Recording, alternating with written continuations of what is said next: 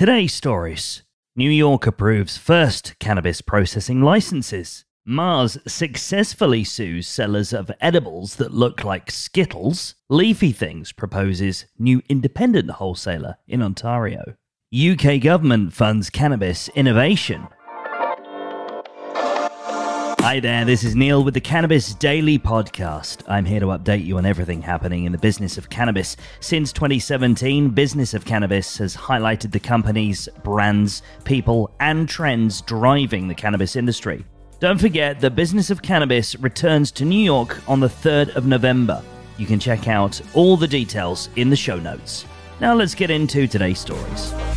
Our first story now, and regulators of New York's cannabis industry have approved the first 15 conditional adult-use cannabis processor licenses, according to MJBiz Daily. When we open New York's first adult-use stores, owned and operated by New Yorkers, harmed by the misguided criminalization of cannabis, the shelves will be lined with infused edibles, topical creams, and concentrated oils, said Tremaine Wright, chair of the Cannabis Control Board, in a statement. The New York Office of Cannabis Management has also granted 19 more conditional adult-use cultivation licenses, bringing the current total to 242. Our second story. The largest candy company in the world has successfully won a lawsuit against 3 online sellers found to be selling THC-infused edibles made to look like Skittles candy, according to the National Post. West Coast Supply, Shrooms Online, and Flashbuds were each fined $45,000 for carrying the candy, which is believed to have contributed to incidents where kids ingested THC products. The fact that Skittles are a confectionery product that are attractive to children reinforces the need to denounce the defendant's conduct, said Judge Patrick Gleason in the ruling.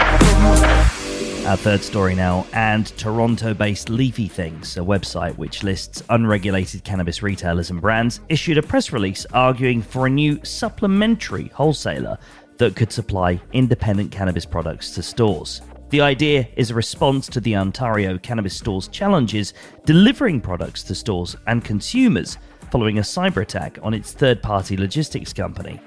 The $3 billion independent cannabis industry and the $3 billion regulated industry have to reconcile, said Nima Darak of Leafy Things in a statement.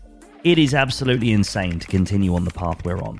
We're making a clear and logical proposal to the Ontario Cannabis Store. The regulation and cannabis supply chains within Ontario can be managed exactly like food is.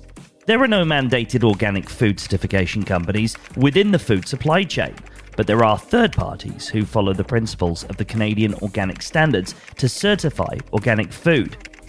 We can create transparent, independent cannabis standards that support Health Canada's objectives.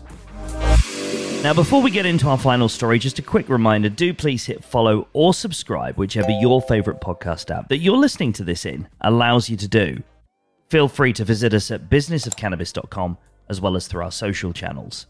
That way, you'll never miss an update from Cannabis Daily.